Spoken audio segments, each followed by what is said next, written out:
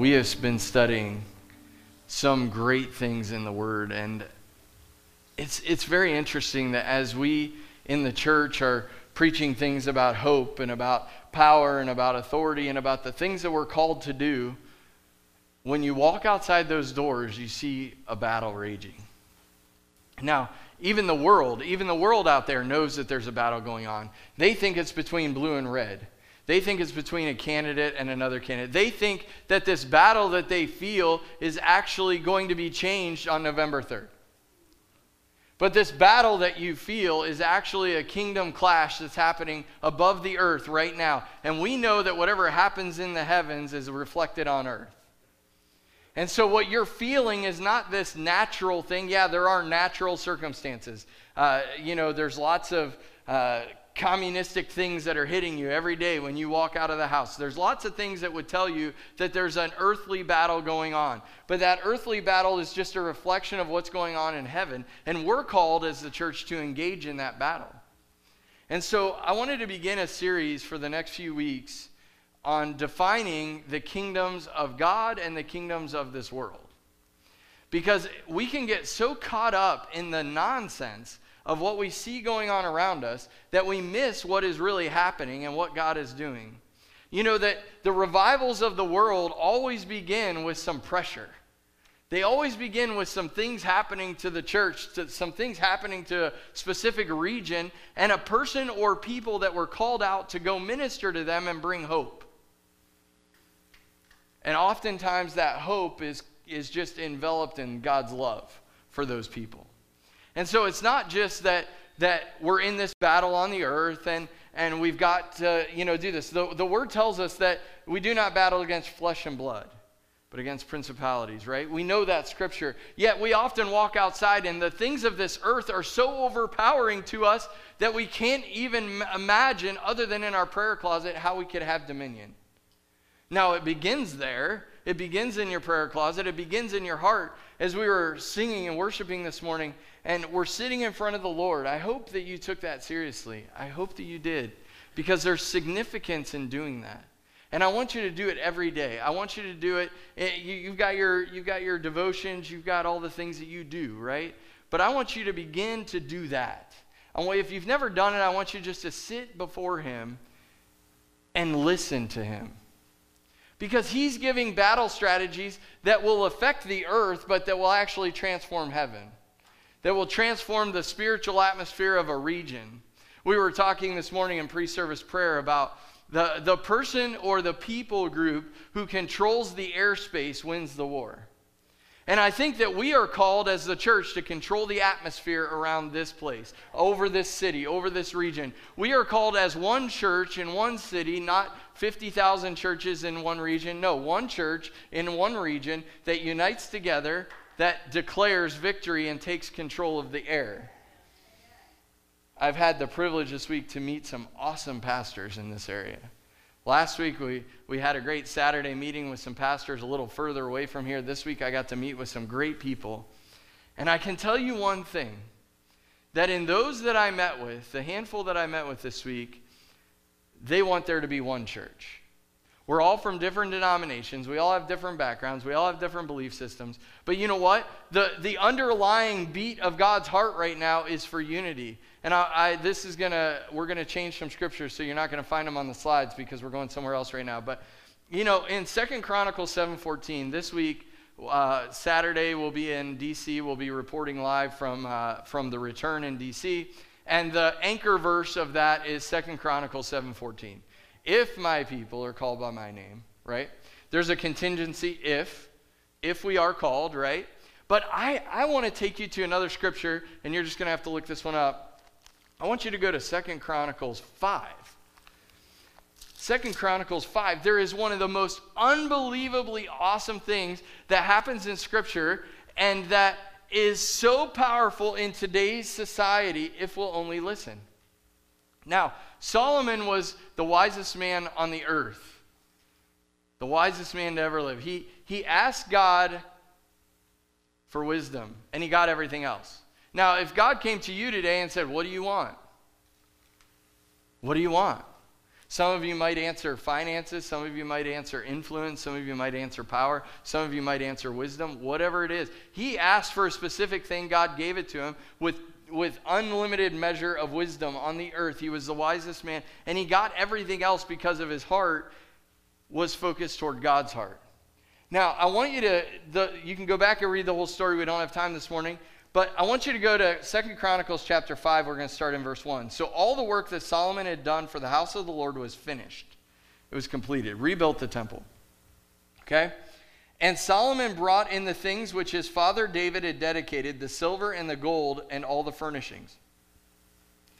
And he put them in the treasuries of the house of God. There was reverence for the things of God, number one. He had reverence for the things of God. He had a focus, a hard intention that I'm going to take things that have been dedicated to God and I'm going to put them in a place of honor. One of the things that our clash on this earth, one of the things that I know is resonating in your spirit as I speak right now is that there is a lack of honor. There's a lack of honor for the things of God. There's a lack of honor for other individuals. There's a lack of honor for positions. There's a lack of honor just for every other average person. And so we see that he honored the things of God. Now, verse 2. Now Solomon assembled the elders of Israel and all the heads of the tribes, the chief of the fathers of the children of Israel in Jerusalem, that they might bring the ark of the covenant of the Lord up to the city of David, which is in Zion. Therefore, all the men of Israel assembled with the king at the feast, which was in the 7th month. Listen to this. He gathered all the men of all the tribes. This is like unheard of. That they would all come to one place at one time to dedicate this thing, to be a part together in unity. We are in an age when there is division all around. And we're going to be talking about the kingdoms of God and the kingdoms of this world. And I can tell you that the main strategy of the enemy, Satan, Lucifer, all the different names that he has, which tells you that he has his own kingdom, because he has a lot of names. But here's the thing. His main strategy is to separate you. Are you witnessing that in this earthly realm? The enemy's job, the enemy's tactic is not new. It is old. And that tactic is to separate people so that they cannot have the interconnected worship together, to separate them so there is division among the people, so that a divided house, Jesus said, cannot stand. And so we are looking as the church at the world saying, Lord, give us a strategy to be able to go out into the world and speak to those people, to share with them the love of God, to be able to share with them all those things. But they don't understand honor sometimes. They don't understand the things of God, and so it's hard to communicate with them. And he is saying, in this scripture, I believe he is declaring to the church today, if you will unify yourselves together and hold dear the things of me, my things, then I will give you influence greater than you could ever get on your own. And so it goes from chapter 5, and then you read chapter 6, and then you get into 2 Chronicles 7 and 14, and he says, if. That means that they were in unity, but they still had to make a choice. And it had to do with humbling themselves. I love our Foursquare family. I think we've got lots of benefits from being Foursquare. I think we've got lots of things. But if I hold so much to Foursquare that I leave out my Baptist friends and my Methodist friends and my other Pentecostal friends and other denominations, and I leave out my Nazarene friends, and I leave them out because I'm so tied to something that is divisive, then you know what? I don't know that we'll have unity and see a restoration of this world. The enemy, his main plan is to divide us. Now, last week we talked about the emblems of a kingdom. And I want you to review your notes. Go back in your notes a little bit here, because I want you to get this firmly in your mind, because that's what we're going to discuss this morning. We talked about authority and what that means. Authority is the legal right to give the command, order, or instruction and compel the subordinates to do a certain act. I think it's interesting that he calls us the ecclesia, and he says, I want you to execute, I give you the authority to execute my power upon the earth, upon all that is here. What you say leave, it will leave. What you say come, it will come. Which means that those of the unseen realm that are of the enemy are at our command. And we are victorious. So the crown represents power. The censer represents influence. Anytime that the king would come around, the censer would be going, and there would be incense in there, and you would know that the king was around because you could sense him. And then we talked about the scepter that represents authority. Now, this is not just in the kingdom of God. This is in the kingdoms of earth. This is in the kingdoms of this world. They use these same emblems for the same purpose. And so Jesus said, I give you the kingdom. I give you my kingdom. I want you to execute my authority on the earth. And if we focus on the natural, if we focus on the discontentment of this world, if we focus on the division of this world, we will never understand his influence that he gives us and the authority that he gives us to shape the air, to shape the atmosphere over a region, to take control and to execute his power and authority. And so we ended last week going through Matthew 12 and Matthew 10 and Matthew 13 and Matthew 16, talking about the culture of the kingdom of God. So if you didn't hear it, go back and listen. There were two types of authority that we ended with.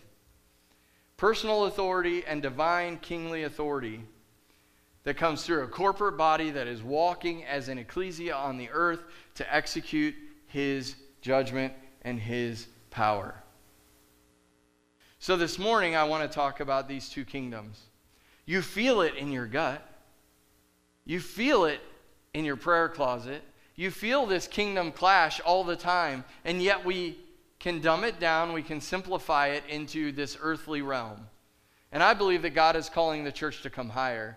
Calling the church to come higher and unite together and say we are one church in one city, and we are going to deal a defeat to the enemy because we know that our victory is already complete. So I want you to turn with me to Matthew 12, verse 22. Matthew 12, verse 22. Then one was brought to him who was demon-possessed, blind and mute, and he healed him, so that the blind and mute man both spake and saw. And all the multitudes were amazed and said, could this be the Son of David? I want you to get this story that the kingdom of God is there in their midst when he is speaking to this deaf and mute man. He's there, the kingdom is there, and the evidence of the kingdom is the healing. The evidence of the kingdom being activated in that position is the healing. God needs a focal point to pour out his Spirit into a region. He needs a church, a called out people who are ready to go and take authority. Let's continue reading verse 24. Now when the Pharisees heard it, they said, this fellow does not cast out demons except by Beelzebub, the ruler of demons. Just like a religious person. Look at some miracle and then say, oh, that had to be the enemy. We can't take part in that stuff. But Jesus knew their thoughts. Again, the kingdom, overpowering. The kingdom is speaking, boom. Jesus is speaking, heaven is revealed, boom. I know your thoughts. And what does he say? Every kingdom divided against itself is brought to desolation. Every city or house divided against itself will not stand. If Satan cast out Satan, he is divided against himself. How then will his kingdom stand?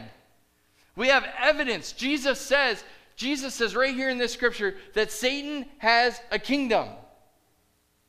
So all those things that we discussed last week, the power, the influence, the authority, Satan has his own power, influence, and authority. It's a kingdom that he has. Jesus gives reference to it. Verse 27, and if I cast out demons by Beelzebub, by whom do your sons cast them out? I love that dig there. Therefore, they shall be your judges. But if I cast out demons by the Spirit of God, surely you know the kingdom of God, my kingdom, has come upon you. There is a superior force in the kingdom realm. There are multiple kingdoms. but there is a superior force in the kingdom realm. The kingdom of God will always trump and supersede the kingdoms of this world and the kingdom of Satan. Verse 29, or how can one enter a strong man's house and plunder his goods unless he first binds the strong man, unless he will plunder his own house? There you go. He who is not with me is against me, and he who does not gather with me scatters abroad.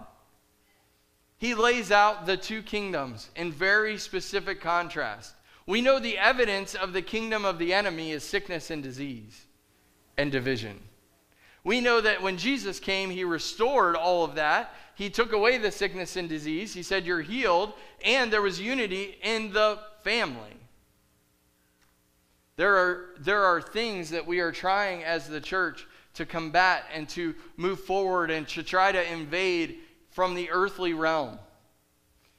And if we do that, we are standing in the kingdom of Satan, trying to defeat him in his own kingdom. When if we function from the kingdom authority that God has given us in his realm, and we do it and execute what he says on the earth, we surpass that kingdom. Now, I want you to think about the kingdom of Satan. The kingdom of Satan was set up specifically to be a counteraction, to go in defiance of the kingdom of God. When he was cast out of heaven, there were many angels that fell with him. And those are his kingdom people. That's Satan's kingdom. They're the ones that harass you. He's only one person. He can only be in one place at one time. But he has a lot of people that are out there, a lot of demons that are out there trying to stir up division and sickness and disease and put that on people. But his kingdom was set up in direct defiance of the kingdom of God. And we know that because Jesus just said there's no way that that can happen. Now, I want you to think about the aspects of the kingdom of darkness, the kingdom of Satan. I want you to think about some of the aspects. And you can see it in the natural world, but it's only a reflection of the spiritual world. And so we had the privilege, and for all of you who served yesterday, I want to say thank you for those who served.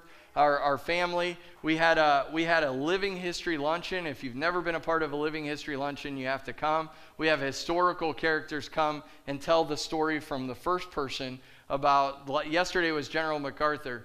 And one of the things that as he was telling the history story about that, one of the things that struck me was his description of the kamikaze pilots that our military dealt with. To realize that they would only fuel the planes with enough fuel to go hit a boat and not get back home. They knew they were dying. They were going anyway. And MacArthur, in his speech yesterday, talked about that when they came upon the islands, they would still come, even if the bodies were 6 foot high, because they were going with everything that they had. I believe that the enemy has a kingdom of kamikazes that are ready to derail you at all costs. The last thing they want is for unity in the church. The last thing they want is for you to be healed. The last thing they want is for you to be successful. And yet the kingdom of God is completely opposite. The kingdom of God wants all those things to be reversed. But one thing I noticed was that he said in his speech yesterday that we would have rather fought the Germans than the Japanese. We would have rather fought other places instead of the Japanese because we knew that they were going to die no matter what. They didn't care. They were just going to try and take as many people as they could with them. We saw that in our modern day in 2001 when Muslims got in airplanes and flew them into towers and became kamikazes and what damage that did. What I believe God is calling in this hour is for a church to rise up with the same impact. We will do whatever we have to do to see the kingdom of God manifest on the earth. We're already dead, guys. When Satan fell, this great number of minions came and invaded the earth and began to create turmoil all over. And all throughout Scripture, you can read about the clash between the kingdoms. As you read through the Gospels, you can see Jesus bringing the kingdom of heaven and the kingdoms of this earth, religious people, people that hated anything that had to do with religion, people that just hated people. They all came out of the woodwork to derail what Jesus was doing on the earth, to try to stop the kingdom of God. And we stand here today as proof that that didn't work. But we also stand here today in a battle. We stand here today in a battle not about blue and red. We stand here in a battle about the kingdom of God and the kingdoms of this world. I'll just give you a couple real quick. I've got like 30 of these, but I'll just give you 2 real quick. Satan is always a cheap imitation of God, no matter where he is. So, there are children of God, Matthew 13:38. There are children of Satan, Matthew 13:38. I don't know that you believe me, so let's read it. 13:38. The field is the world. The good seeds are the sons of the kingdom, but the tares are the sons of the wicked one. There's 2 kingdoms. Jesus mentions it often.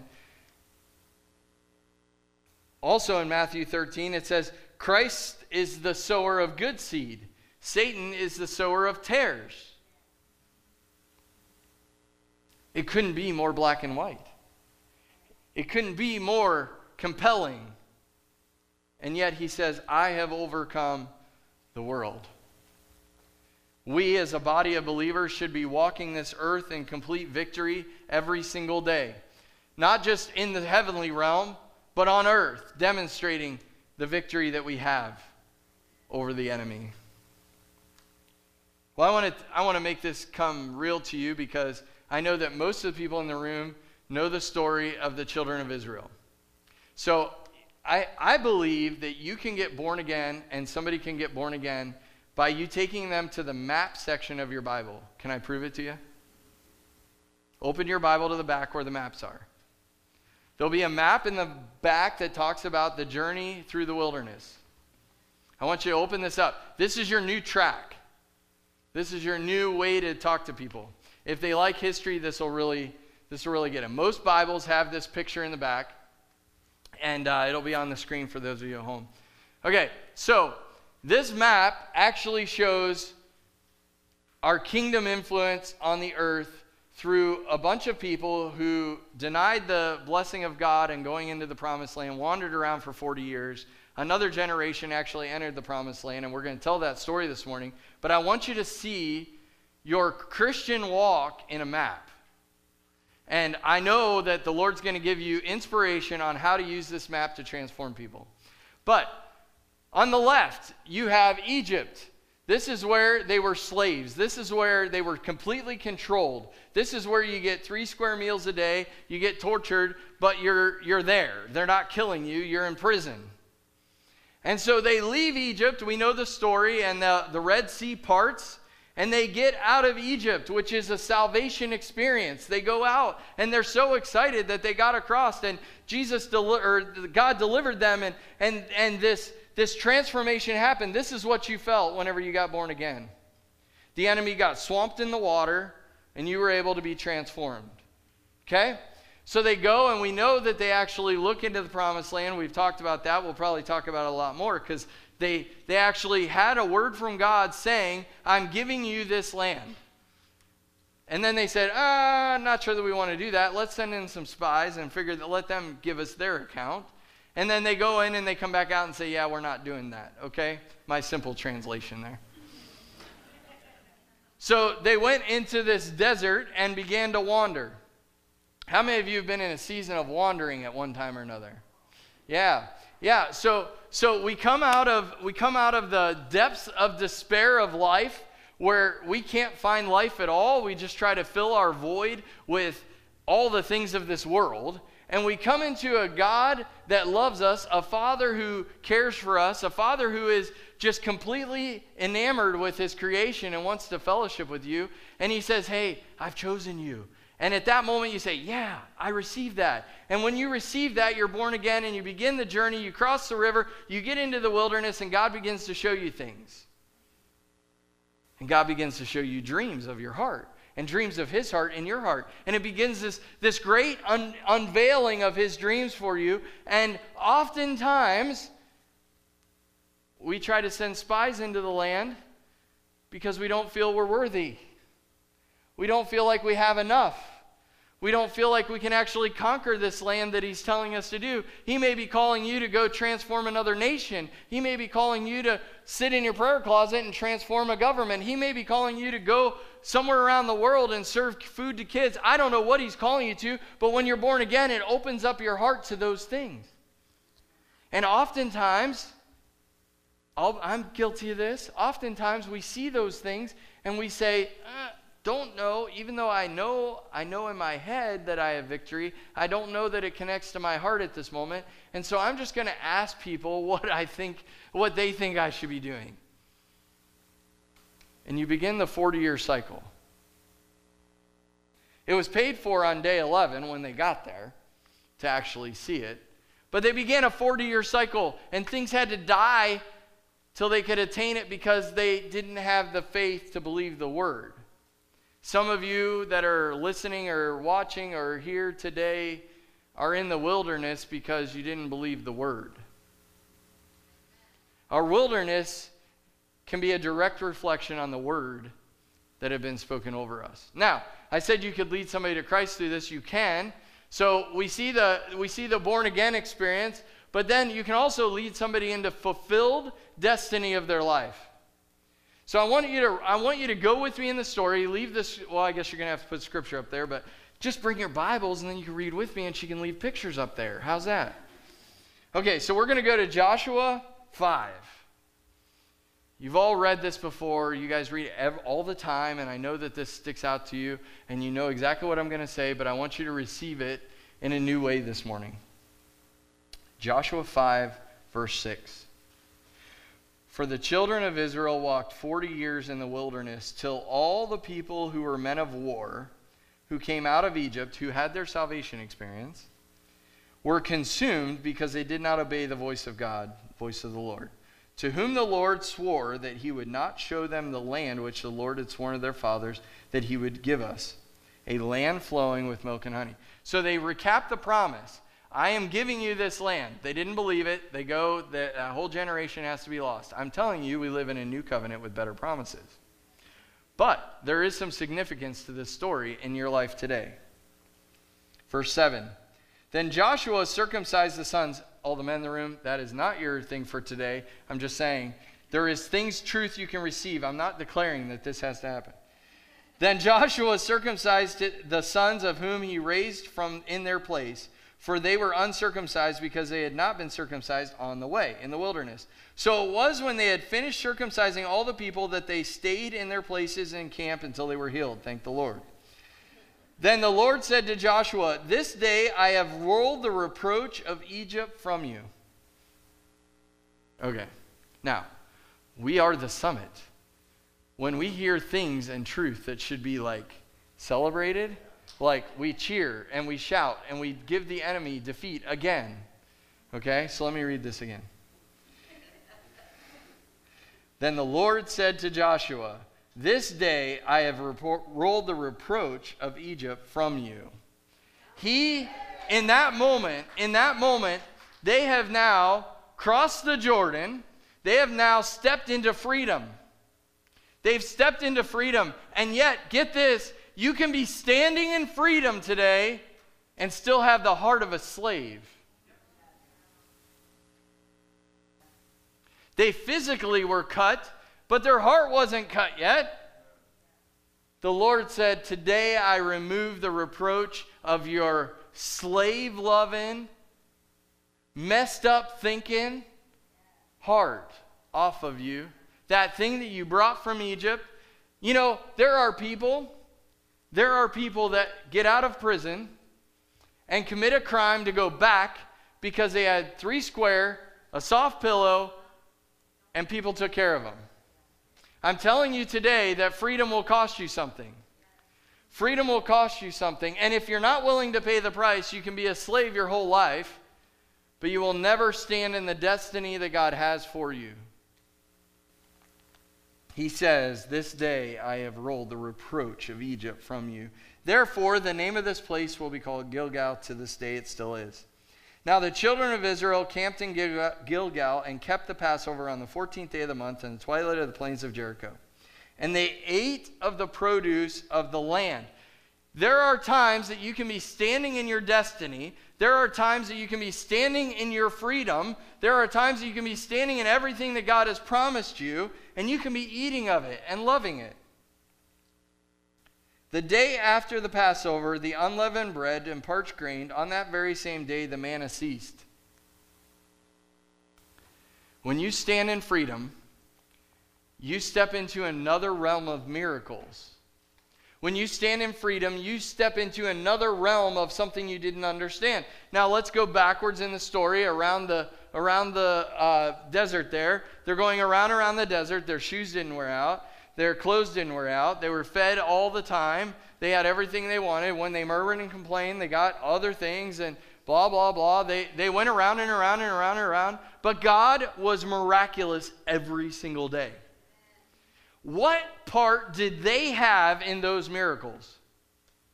Nothing. They just complained and murmured and were frustrated.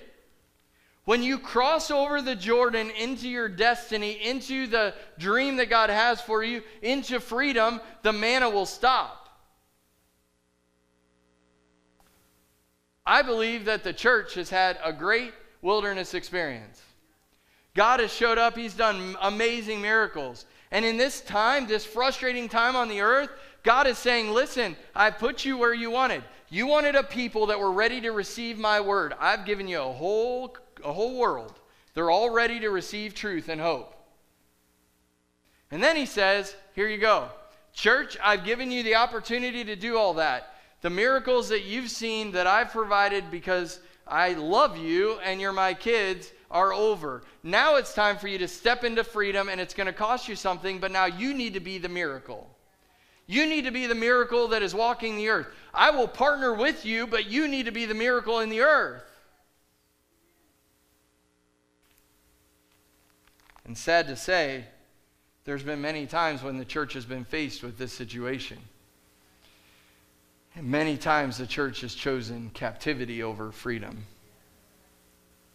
May that not be the case today.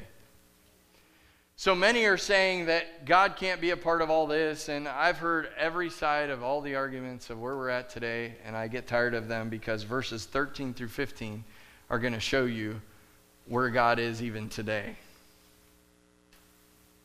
So they go through the wilderness, they see all the miracles, they go into the promised land. God says, now you've got to pay the price to see the miracle. I will perform miracles, but I can't do anything from now on. You're in the promised land. I will only do it through you, the called out ones. Miracles will happen. I've given you the land. Now walk in faith. Grow up. Don't think that you want to go back to Egypt. Grow up and be who I've created you to be. Verse 13, and it came to pass when Joshua was by Jericho that he lifted up his eyes and looked, and behold, a man. Can everybody tell me what's weird about that man in your scriptures? Just that word, the text. It's very interesting because the M is capitalized. I hope it is up there. It is. The M is capitalized. That's just intriguing. There was a man that stood opposite him with his sword drawn in his hand. And Joshua went to him and said to him, all those are capital, are you for us or for our adversaries? Now, this is where, if you can't read the Bible and get excited, this scripture just blows my mind. So Joshua, who has been walking with God, who has dealt with all the nonsense for all these years, is now standing, and there is a man with a capital M standing in front of him, and he says, I don't know who you are. Are you for me or against me? The capital M, and we'll see here in a second, is significant because the person standing in front of him, he should have known. Verse 14. So he said, no. That's interesting. Are you for us or for our enemies? No. That's like a God answer, right? You're going to have to figure it out, bud. No, but as commander of the army of the Lord, I have now come. And Joshua fell on his face to the earth and worshipped and said to him, what does my Lord say to his servant? Then the commander of the Lord's army said to Joshua, Take your sandal off your foot, for the place you stand is holy ground. And Joshua did. Now, some people have said that this could have been an angel, it could have been all this stuff. I don't think so, because in all the other places in the history of the Bible that I've found so far, when an angel encounters a man and he falls down, the angel picks him up and says, Don't worship me, we're worshiping him. But with Moses in the burning bush, he was like, no, stay down, yeah, worship, right? And then with Joshua, he says, no, stay down, take off your shoes, you're in a holy place. So this tells me that the Lord is there. The Lord is the man. That's why it's capitalized. Here's the thing that got me a little, I had to really process this. If the Lord is in front of him, Joshua, then why did he not know that he was for him?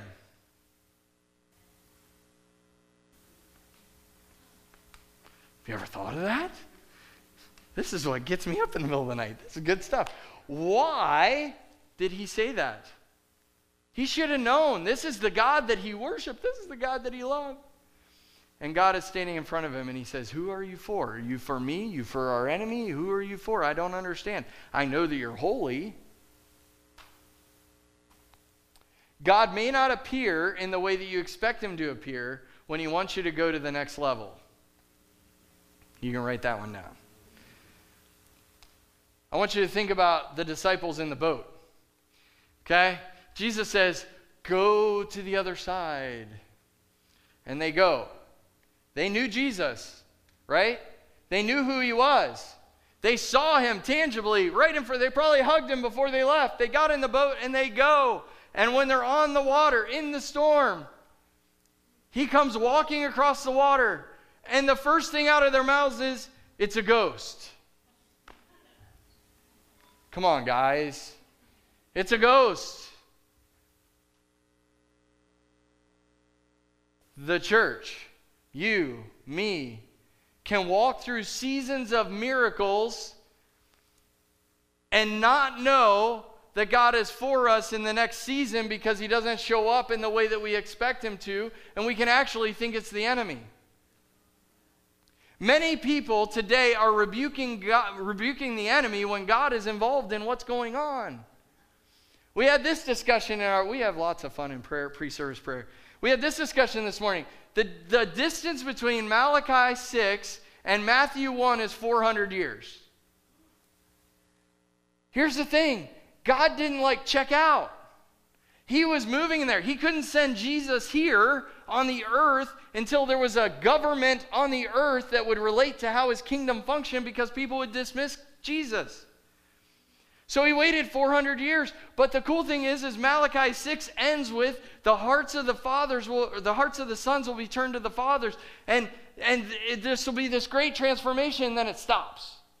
And then it starts up again in Matthew 1, and you go to Matthew 2, and in Matthew 2 it says that he was baptized, and he said, this is my son in whom I am well pleased. This son has my heart in him. He ends the Old Testament, begins the New Testament with his heart. And fathers and sons. And so he doesn't look the same. If you look at the God of the Old Testament, you can find Jesus in there, where we just read it. But here's the thing. He looks a lot different when he's tangibly with you. I think sometimes we're completely missing Jesus in our lives because we're so focused on what he was last time. Now, what did he look like? Why is this so important? Because it says, he lifted up his eyes and looked, and behold, a man stood across from him, opposite him, with his sword drawn in his hand. For 40 years, they went around the wilderness, and it was the God of miracles that we complain about. But we had miracles all the time, miracles all the time, miracles all the time. And now God is standing before Joshua saying, guess what, guys? I'm a God of war. I'm a victorious God of war, but I'm a God of war. And so here's the thing. Remember I told you that you're going to have this land? Yeah, it's going to come with a cost. And that means that you're going to have to trust me as a God of war and follow me as your commander into battle.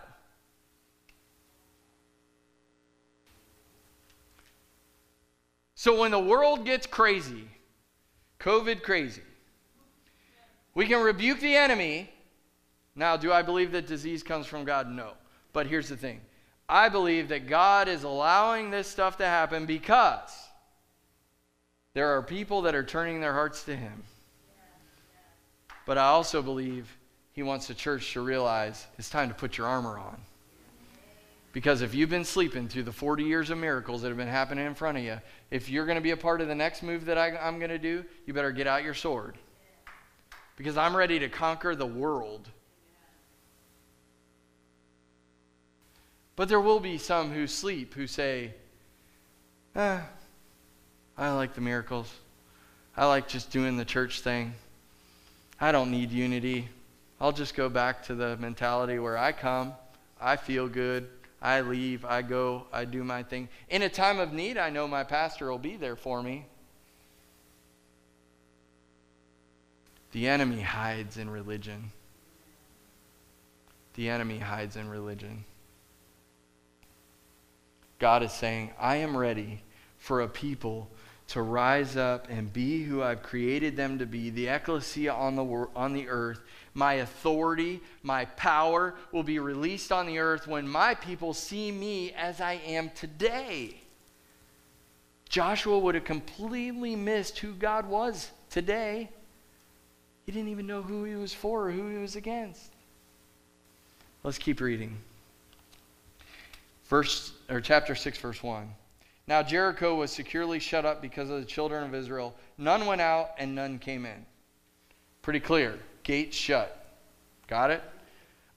Jericho was impenetrable. The only way to get into Jericho would have been to go through the gates. That's it. The walls were as thick as this building. And they had gates. Every city has gates. Every country has gates. Okay. And the Lord said to Joshua, see, I have given Jericho into your hand, its king and its mighty men of valor. Okay, so we go back to the map if you can. So they go across the Red Sea. They go see the promised land. Don't really want a piece of victory right now. We'd rather just do our thing. So God takes care of them. God takes care of them. They cross over the Red Sea into the promised land. Now they're expected to do something. God gives them instructions, and you would expect he would say, I'm coming in all power, and I'm going to just have you go right through the gates and take this city. Don't you think as warriors that's what you would think God would say? Especially when it appeared to you with the sword. You shall march around the city, all you men of war. You shall go around the city once. This you shall do for 6 days. Do you want to know why you haven't reached your destiny? Do you want to know why you're not walking in freedom? It's because you want God to do the battle for you, and you want him to do it the way that you want him to do it, and you're not willing to take his instruction and do it the way he wants to, so you don't see the walls fall down around the things that you're trying to attain. He will probably appear, and he will probably instruct you with something that you will think is weird. Because if you thought it was good, then it would probably have some form of flesh in it. And he's all about crucifying that. We as the church have to focus on him every single day. Every single day he's giving you instructions. Think about any battle you want. Let's pick Gettysburg.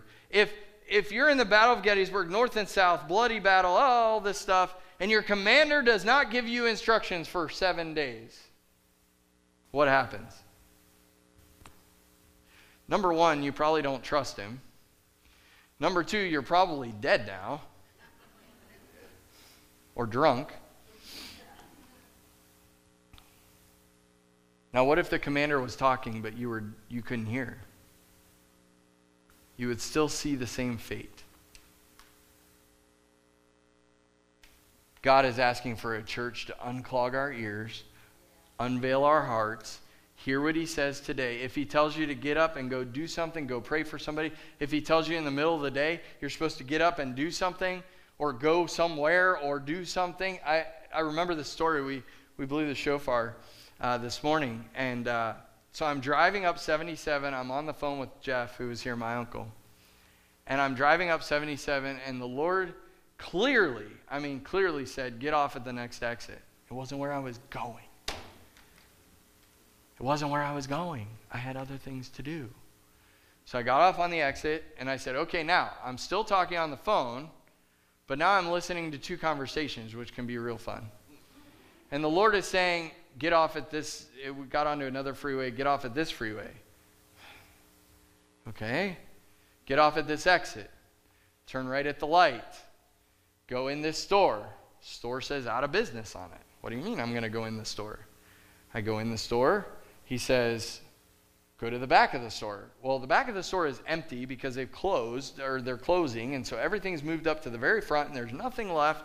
And you want me to walk all the way back there? I'll look like an idiot. And he says, on the wall, there was a shofar left up there that was for sale, and it was very expensive. And they had marked it down and marked it down and marked it down and marked it down. I don't know if it was too high for people to reach and they didn't buy it or what, but it was set there for me, and I grabbed it, I bought it, and the Lord said, okay, thank you. Nothing else. So I brought it home, put it in my office on the shelf. He didn't tell me anything else to do with it. And then we began our Thursday night worship nights. And I went to Houston. I came back. The Lord clearly said, start Thursday night worship. It's not going to be a practice anymore. They will practice, but it's like whatever you do on Thursday will be harvested on Sunday. And you're seeing the fruit. Can I have a hand for this team? You're seeing the fruit of their labor. You're seeing the fruit of them being on their face in here all over this room on Thursday, praying for you, laying hands on your seats. Asking God to fill these seats with people who want to know more about his presence. Fill these seats with people who want to know more about who he is. Not just the miraculous God, but the powerful God that can transform your life. They pray over these seats every Thursday. We worship in here every Thursday. I didn't know what to do with the shofar until one night. I was late getting here. They were already here worshiping, and the Lord said, go back home, get the shofar, and bring it. So we did. I don't know how to blow a shofar. So I bought it, don't know how to use it. Some people can say that about their Bible. So I had the shofar and I brought it in and I said, I don't know what this is for, but I think we're supposed to do it. And I said it right here. And so we worshiped all night and prophetic words happened and divine manifestations of God happened here, which we'll talk about very shortly. And lo and behold, Eugene knows how to play the shofar. And so he played it. And heaven fell in this room. And I believe that you all are today products of that happening. And as we enter in more and more into hearing who God is and his heart for us, we will begin to see the manifestation of his glory, not just in this building, in your living room, on the mower, in your workplace, in your cubicle, at your business. As you lean into him and you take time to sit at his feet, he will transform your heart. I love the verse. This day I have rolled away the reproach of Egypt from you. I can only, if I would assume that none of you in here are dealing with this, I would be probably mistakenly wrong. So would you stand with me this morning?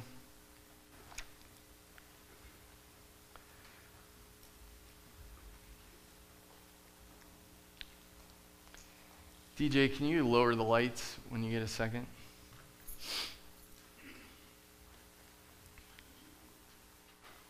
I believe that God, for each of you, has freedom.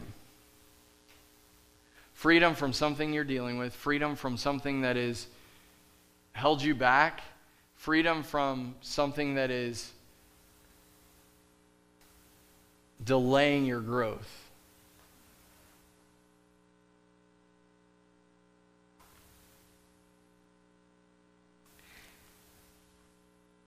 And maybe you're watching this and you are saying, man, something that he said today is resonating in my heart. Maybe you've crossed the Red Sea. Maybe that isn't you this morning. Maybe you're in the wilderness and you've gotten a glimpse of what God wants for you, but you haven't made it there. Or maybe you're standing in freedom. Maybe there's somebody here today who is standing in healing and it keeps coming back because your heart is still leaning toward Egypt. And you haven't stood in full restoration.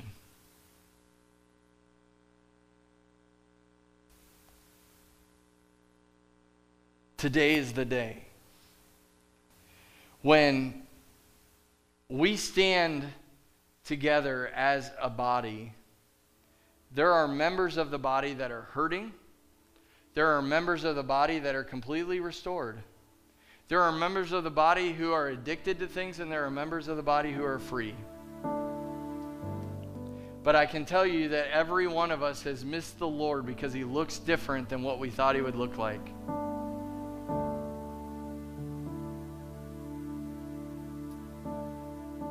The thing that had to change was not the reproach of skin, but it wasn't the circumcision of skin, it was the circumcision of the heart that takes place here.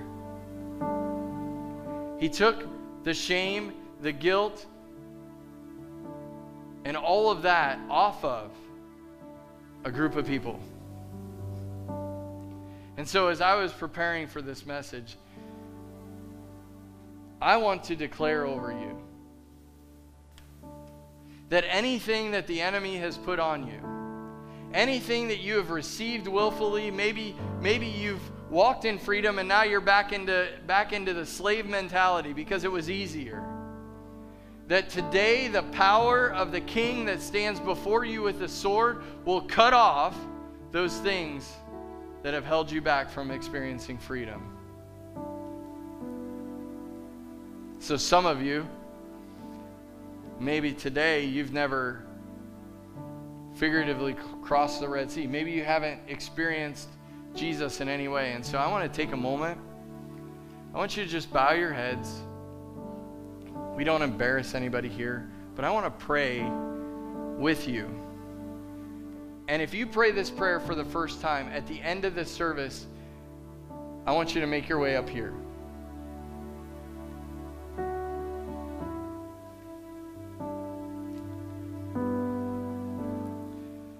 Father, today, I want you to move in my life. I've known about you.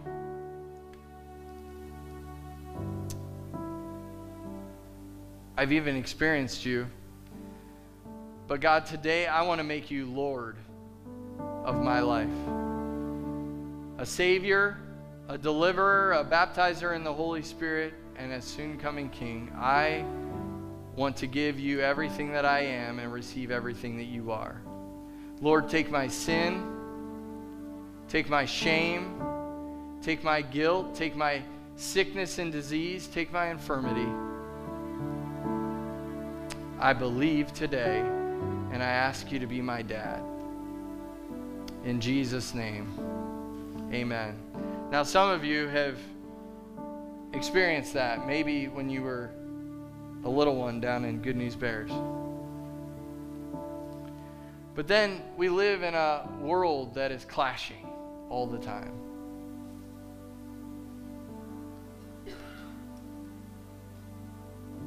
There's people in this room, I know, we've been praying for you. You're in a cyclical behavior of the wilderness. It's addiction to addiction. It's bad job to bad job.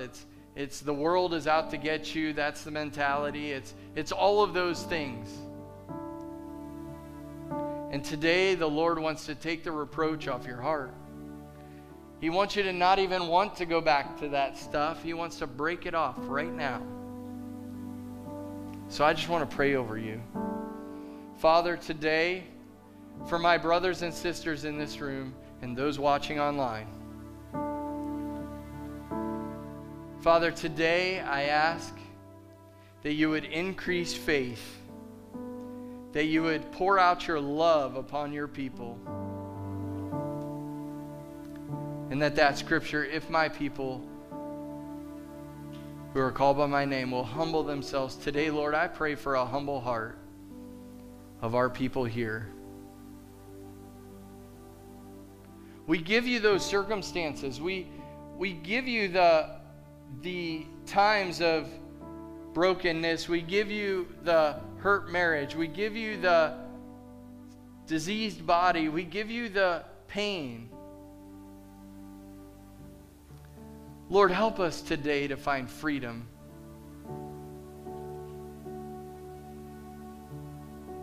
Lord, today, may unity invade this region. And may the atmosphere over this area, over these people, be transformed into a kingdom, dominion of God's kingdom over this region. Lord, we don't need any credit. We just want your power, we want your influence, and we want your authority to reign in our lives, to reign over this region.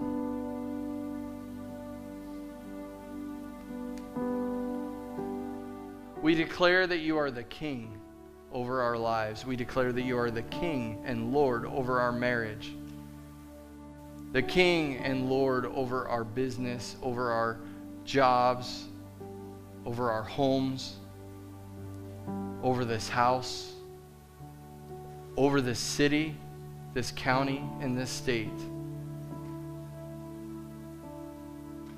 We're on the edge of a revival, we know that. But begin it in us.